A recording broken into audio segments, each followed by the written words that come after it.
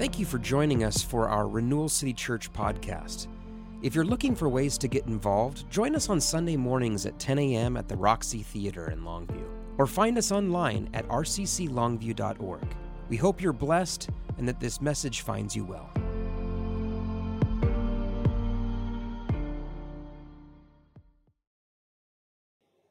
I guess I'll start by just acknowledging, those people that try to pull Christmas out a little bit too long, and they just can't quite let go of the holiday season. Here we are with the Advent candles going and singing Christmas carols, and it's already January, right? But, we're just holding on to it a little bit here, and partly because we had to cancel our December 23rd service.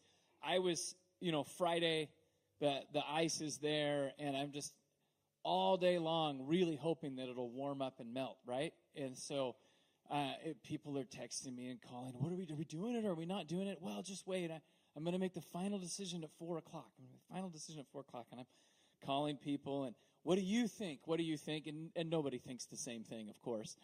And so, we end up canceling, and I still have mixed feelings about it because it's like, well, maybe it's not that bad. I'd been out earlier in the day on the ice, and, I had to run to Target and Safeway, and people are out and doing stuff, and I always have this self-righteous attitude that creeps up when people are wanting to cancel for weather, and I'm like, people are still going to Safeway. I don't, what do you love more, Jesus or Twinkies? And so I've got a little bit of that going, but we cancel the service, and we order some takeout food from the Golden Palace for our family to comfort ourselves with some deep fried goodness in the event of this tragic loss of a service. And so I came down to pick up the food, and then I thought, well, I'll swing by the Roxy and turn the heat off, because no sense wasting money heating the building when no one's coming in here. And I'm driving through town, and you guys, it was so slick. It was so bad. There was a car halfway through the intersection on 14th and Hemlock, blocked down that way. And he's trying to stop and looking at me as I'm coming down 14th, and he's just sliding right into the middle of the intersection. I slowly went by him. Everyone's moving in slow motion, but everyone's a little bit out of control. And then I get out to come in, and the sidewalks were so bad. It was so bad. So it was. I stand by the decision. It was the right call in the end. And we'll just drag Christmas out a little bit longer today, and that's just fine. One of the things that we did over the Christmas break was go up to the mountain and go sledding. Anyone do that? Anyone else go sledding over Christmas break? We're the only one. Oh, all right. Yeah, that's great. So we got a little bit of decent snow. We headed up there. We had some fun, sliding down the hill. We bought some defective sleds, unfortunately. We got these new sleds, and it's always exciting with a new sled. You feel like, man, that plastic is all smooth and glossy, and it's just going to shoot down the hill, and there's something wrong with those sleds. They did not shoot down the hill at all. It was a little embarrassing. But anyhow, we're driving home. We have a good time. We're driving home after hanging out up there, and it's like 5:30, and we're driving, and it's so dark. And somebody makes the comment in the car, wow, I can't believe it's only 5:30. It feels like 8 o'clock. And that comment's been made more than once over the last month and a half or so. When the days get really short and you go outside at 6 p.m. and you're like, I swear, it's bedtime. What is going on here? There's actually something to that. We're supposed to go to sleep when it gets dark. Prior to the advent of the clock and the prevalence of all this artificial light in our world, people would generally go to sleep earlier in the winter when the days got shorter, and they would stay up later in the summer when the days were longer. But our body's supposed to naturally follow the light patterns of the world around us. And so when it's 6 p.m. in January or December and you're saying to yourself, man, it feels like bedtime, that's because your body's naturally wanting to shut down and go to sleep because it got dark out. And something has happened, particularly more recently, as we have all this blue light from screens. People are beginning to develop more and more sleep disorders. And scientists who are trying to figure this out have determined that blue light from your phone screens mimics the dawn light, the light in the early part of the day. And so your body's getting confused because it's being flooded with dawn light, and it's, instead of producing the sleep hormones that say it's time to go to bed, it shuts that stuff off, and it says you should be awake. And so especially people who spend time on their screens before going to bed develop or are more likely to have sleep disorders. This artificial light is a game changer in the biology of what's happening inside your body. But I thought it was a really great metaphor for this idea of just how impactful light is in our world. Light is an incredibly impactful thing, not just in our waking and sleeping cycles, but you imagine, the world without the light of the sun, or going through a day in the dark, and we rely on it so much, and it really makes a difference. It has a profound impact on our lives. I think because light is such a significant thing in our world, it's oftentimes used as a metaphor for God. We talk about God, and we try to explain what he's like or what he's doing, and light is a principle or an idea that we'll lean into quite often. I love the candles through Advent. I love lighting the candles. We were doing midday prayers through Advent season down here at the Roxy, so we had all the lights off and created an atmosphere of prayer, and you light a candle in a dark room, and there's just something really special about that. Since the beginning of creation, humanity became aware of God. We've been grasping for different metaphors to help us describe this, invisible and indescribable being. We're trying to bring an ability for our finite minds to comprehend an infinite God. And so we'll lean into these metaphors quite often. And I think for many of us, this idea of light is something that we lean into. When we see light or when we see a candle, it reminds us of God's presence. Jesus is the light of the world. He's the light of the world. And I think metaphors can be really helpful in understanding God. But we use metaphors to describe reality or to give an idea of what reality is like. We don't necessarily use metaphors to present reality as it actually is. A common metaphor that we use in our society to talk about a complex and divisive issue is to talk about the elephant in the room. And if we was to bring up the elephant in the room, no one over the age of 7 would be looking around for an elephant in the room. We all know, that's just a metaphor. It's not real life. It's just talking about how there's this big, significant issue. Consequently, I think sometimes when we are using metaphors to talk about God, we don't take it as seriously as we would if we thought it actually presented reality. If I said to you, hey, would you mind giving so-and-so a call this week? They've just got a lot of weight on their shoulders. You might be like, oh, yeah, James asked me to give him a call. I'll totally do that. And then you might forget to give them a call. I mean, that's just kind of what we do. Anyone ever forget to call someone that you intended to call because you knew they had a lot of weight on their shoulders and they're going through a difficult time? Yeah.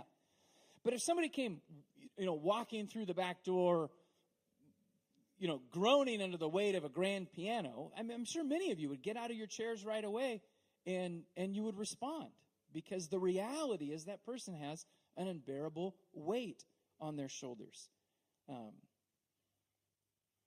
This is what metaphors can do for us. They're good at helping us maybe understand what something is like, but they're not necessarily good at provoking us to actual action, actual change in our lives. The decisions that we make are usually the responses that we have to the reality of what's around us, not just the descriptions or the word pictures of that reality, but what is actually going on. So I was considering how the scriptures talk about light and how they talk about God.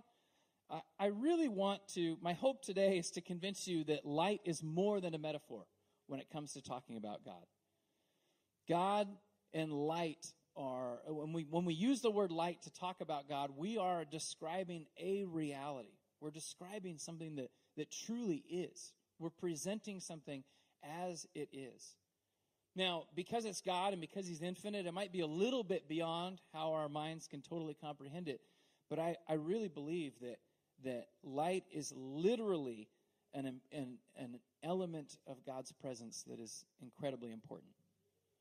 If we look at the beginning of Scripture in Genesis chapter 1, the portrait that's painted of our universe, of the cosmos, is God's Spirit inhabiting this dark and turbulent and chaotic and empty world. Spirit hovering over these waters that represent chaos. And in that scene of God's Spirit present in this dark, turbulent, chaotic world, we have the first words that are spoken in creation, where God says, "Let there be light." And suddenly there's light. And the light is proclaimed as good. And the light, God separates the light from the darkness. He creates a daytime and a nighttime. And then God begins to use the daytime, this time that's inhabited with light. He uses the light to do his work of creation. The time that's filled with light becomes the time that his work of ordering and setting the world together and creating things happens. And in a week we go from these chaotic seas of emptiness to a world that is a habitable space in earth and habitable spaces in the heavens, and everything is teeming with life, and God's creation is dwelling there with him in the light of his presence. Since the creation in the story of the Scriptures, light and God are tied together. In the Exodus, there's these plagues that God is bringing on the land of Egypt in order to motivate the Pharaoh to let his people go. And one of these plagues was a plague of darkness, where this terrible darkness fell over the land. And yet, in that story in the Exodus, God is the light in the homes of the Israelites during that plague of darkness. Their homes were lighted up with the presence of God. They were the only places in Egypt that had light. In the wilderness, we see the light going before the people of Israel in the nighttime, guiding them, a pillar of fire guiding them. In the Israelites' tabernacle that they set up, a tent, a meeting place for God, there was a lampstand that Moses was commanded to make and to put into the holy place in the tabernacle that was lit every day to symbolize that God's light is illuminating the center of our camp. When the prophet Isaiah speaks about the Messiah's coming, he says the verse that we always celebrate at Advent time. He says, "The people that are walking in darkness have seen a great light."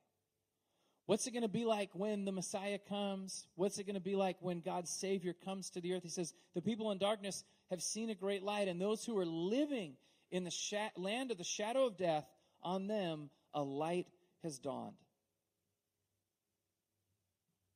When the Apostle John takes his stab at writing about the life of Jesus Christ, he starts with this poem in John chapter 1. He says, "In the beginning was the Word. The Word was with God, and the Word was God. He was with God in the beginning, and through him all things were made, and without him nothing was made that has been made." When John wants to talk about Jesus and his significant place in history, he intentionally points toward the creation story. We just talked about it. In the creation story, what were the first words spoken by God? Let there be light. And he points us to the Word of God, this Greek word called logos. And the Old Testament has already given us an image of that Greek word. What is the Word of God? The psalmist says, "Your word is a lamp to my feet and a light unto my path." John continues and he says, "In this Word of God was life, and that life was the light of all mankind. And the light shines in the darkness, and the darkness has not overcome it." One of my Christmas gifts this year was a little headlamp. I finally reached that point. I'm a dad with a headlamp now. And I would complain about it, but when I'm in the attic trying to do something, or another dark space trying to do something, and I'm trying to hold the light or balance the flashlight in the right spot so it's facing the right place, this is an indication of my failures as a dad, because in my childhood, when my father was in dark places needing a light, I was always right behind him, holding the light. admittedly inadequately, but holding the light. No, shine it there. No, there. I'm trying. Anyhow, I prefer to work alone, so I have a headlamp now. It's great. Can't have any of those kids slowing me down. Light, it changed. You can't work without it. It is necessary for life. You can't see what you're doing. You can't see where you're going. You can't do anything without a little bit of light. And when John's talking about the Word of God made flesh come into our world, he says that Word is life. And that life is the light of all mankind. He's talking about a change in human history where humanity was stumbling around in the dark, unable to do what they needed to do, unable to do right, unable to find their way back to God. And he says this being, this divine being, came to earth. God was born as a baby, and that life became the light of all mankind. Humanity can now see. We're no longer destined to stumble around in the darkness, but we can actually see where we're going. He says that the light shines in the darkness, and the darkness couldn't overcome it. And that's not a bad translation, but there's so much more in that word than that. Some other translations might say the darkness couldn't understand it or couldn't comprehend it. The idea being that this light is so far beyond anything that the darkness is capable of. The darkness can't contend it. It can't contend with it. It can't overwhelm it. It is not even a contest. The light overwhelmingly is greater than the darkness. One of the things I was struck by when we were doing the midday prayers here during the Advent season is, I had lights turned off, and we'd light the different Advent candles that represent the virtues of Christ, and then we had all these little fake candles on the tables that we had lit up as well. I see half of them are on. Maybe the batteries have gone low. But I was really moved by the fact that the real candles cast so much more light than the fake candles. And I think in some ways that's starting to understand the difference between Jesus Christ, who is the real light, and all of these other lights that we have. I forget what the verse is, but one of the apostles is writing to one of the churches, and he says, he's talking about this God, and he says, the God who dwells in unapproachable light. That's how he describes God. That's how he describes the dwelling place of God. This remarkably bright, unapproachable light. I think of the greatest light that we ever see, probably the sun or maybe a welding spark if you're familiar with those. But these bright, bright, bright lights. And I just imagine there's a God who created all of that. There's a true light out there that these other lights would just pale in comparison to. And what is it like if that light is the thing that's illuminating the space that you're trying to work in? How different is it? It's a lot different than a flashlight with a dying battery. And the light of Christ shines in the darkness, and the darkness can't even contend with it. It's completely overwhelmed. Do you remember what happened when Jesus died on the cross? When for this moment in time, it seemed like the light had been overcome by the darkness. Matthew, Mark, and Luke all record the crucifixion of Jesus Christ, and a detail they add in there is that at about midday, everything went dark. And it was dark for about 3 hours. Now, Luke actually says the sun stopped shining. And I think it really bears mentioning, because if you've ever experienced something like that, a lot of people think that probably what happened was an eclipse, right? An eclipse happened. And we've been fortunate enough. I remember an eclipse happening when I was in elementary school, and there was one that happened a couple of years ago. Like, It really is moving and impactful when you go outside at midday and it doesn't look like midday. There's something a little eerie about it. There's something a little unnerving. It's very different. Like, this is a totally different experience than my normal day-to-day. It gets your attention when the sun, by which we usually see everything, is somehow disrupted. And I imagine what it was like in this moment when Jesus is dying on the cross and the sky goes dark and suddenly people's attention is drawn to what is going on. There's something significant here. And this is just more of an impact, or more of a description of the impact that light has on us. And I really think that we are meant to look at Jesus in this way. He's our light. We're supposed to notice when that light isn't shining. We're supposed to be aware of those moments when we're looking into a space in our life, or, in your work, or whatever it is that you're doing, and you're like, man, the light of God isn't here. It feels like we're in an eclipse or something. Something's not right. He's meant to be the lamp that lights our path. He's meant to be the guiding light. And I think in a very literal and a very personal way, that's how his presence is meant to be in our lives. He's supposed to be the light of your world. When the Apostle John gives us a glimpse of the restoration of all things, he has this vision from God. It's recorded in the book of Revelation. And it's a vision of what it looks like when God comes and intervenes one final time in human history and sets everything right. And in Revelation chapter 1, he's describing this city, this place where God is going to dwell with his people. And he says of the city, I did not see a temple in the city, because the Lord Almighty and the Lamb, which is Jesus, are its temple. It's Revelation 21, verse 22.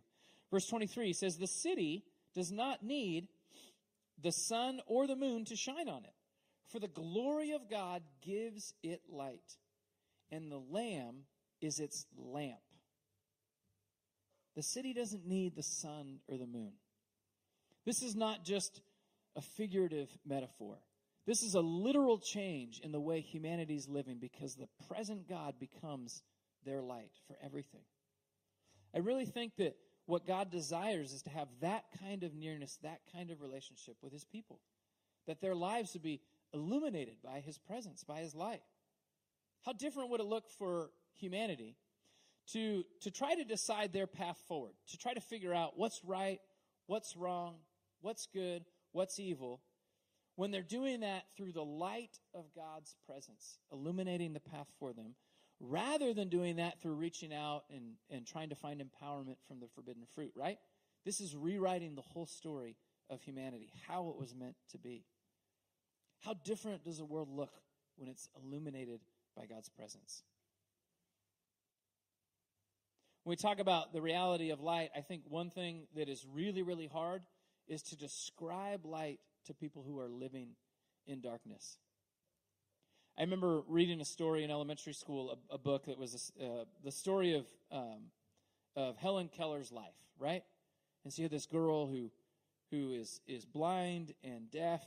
And I remember just being amazed by the fact that this woman figured out life through sign language being done into her hand. She couldn't see or hear anything. I thought, how does she even have an understanding? It's a miracle, right? And it probably is a miracle, a story of God's grace that she was blessed the way she was to understand the world. But how do you explain, a flame to someone who's never seen it, to someone who has no light? How do you explain the world, the colors of the world, to people who are living in darkness? The reality of light is it's really hard to describe to people who are living in darkness, and it's really hard to describe if you haven't seen it yourself.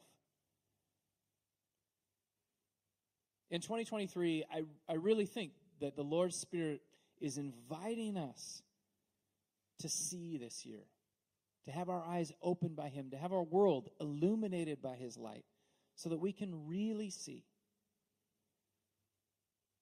I think he's wanting us to embrace a greater nearness to him and through that nearness to allow his presence to illuminate our world, to allow his nature to define our reality, to allow his light to disrupt the sleepy spiritual nature of ourselves, to shake us out of slumber mode, right?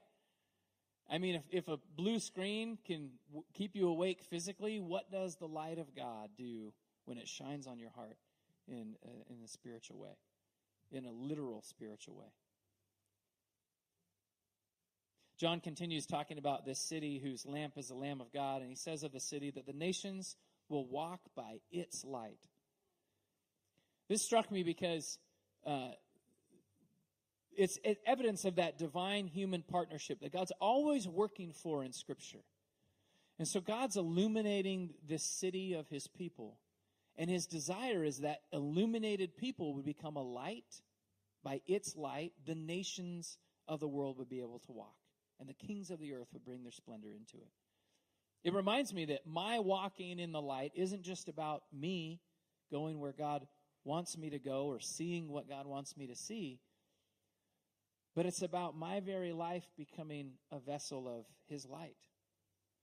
It's about the city of God's people being illuminated by the Lamb and becoming the light for the nations. Jesus said, I am the light of the world. And then he also said to his followers, you are the light of the world, a city on a hill. He said no one's going to take a lamp and cover it with a bowl. No, they're going to set it up on the lampstand so it gives light to the whole house. You are the light of the world.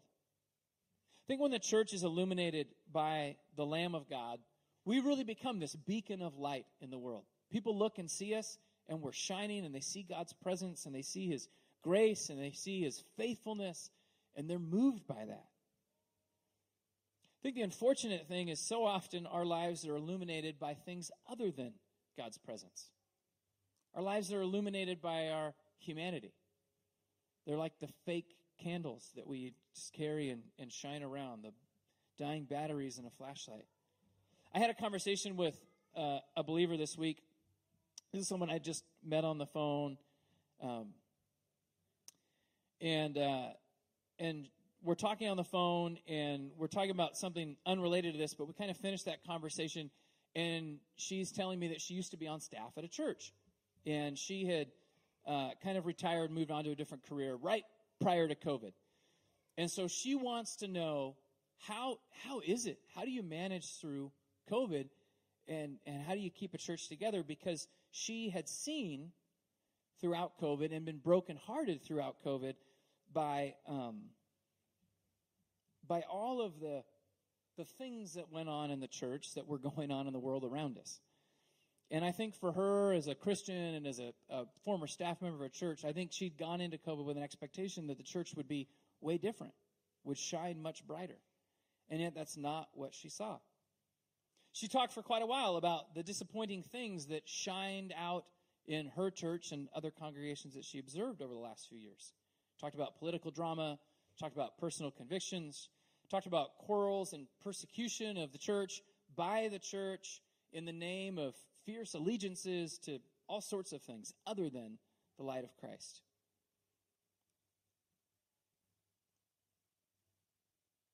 I really think that the Lord is calling people to shine a different kind of light in 2023. I really think that he's calling us to walk and to live in his light so that his light can shine through us to the world around us. The world really doesn't need to see more of this congregation's or that congregation's branding or political personality or, their catchphrases or whatever their strategy is for getting people in. What the world needs to see is the people of God lit on fire and lighted up by the light of God. The people that are walking in darkness need to see a great light. And there's no greater light than Jesus.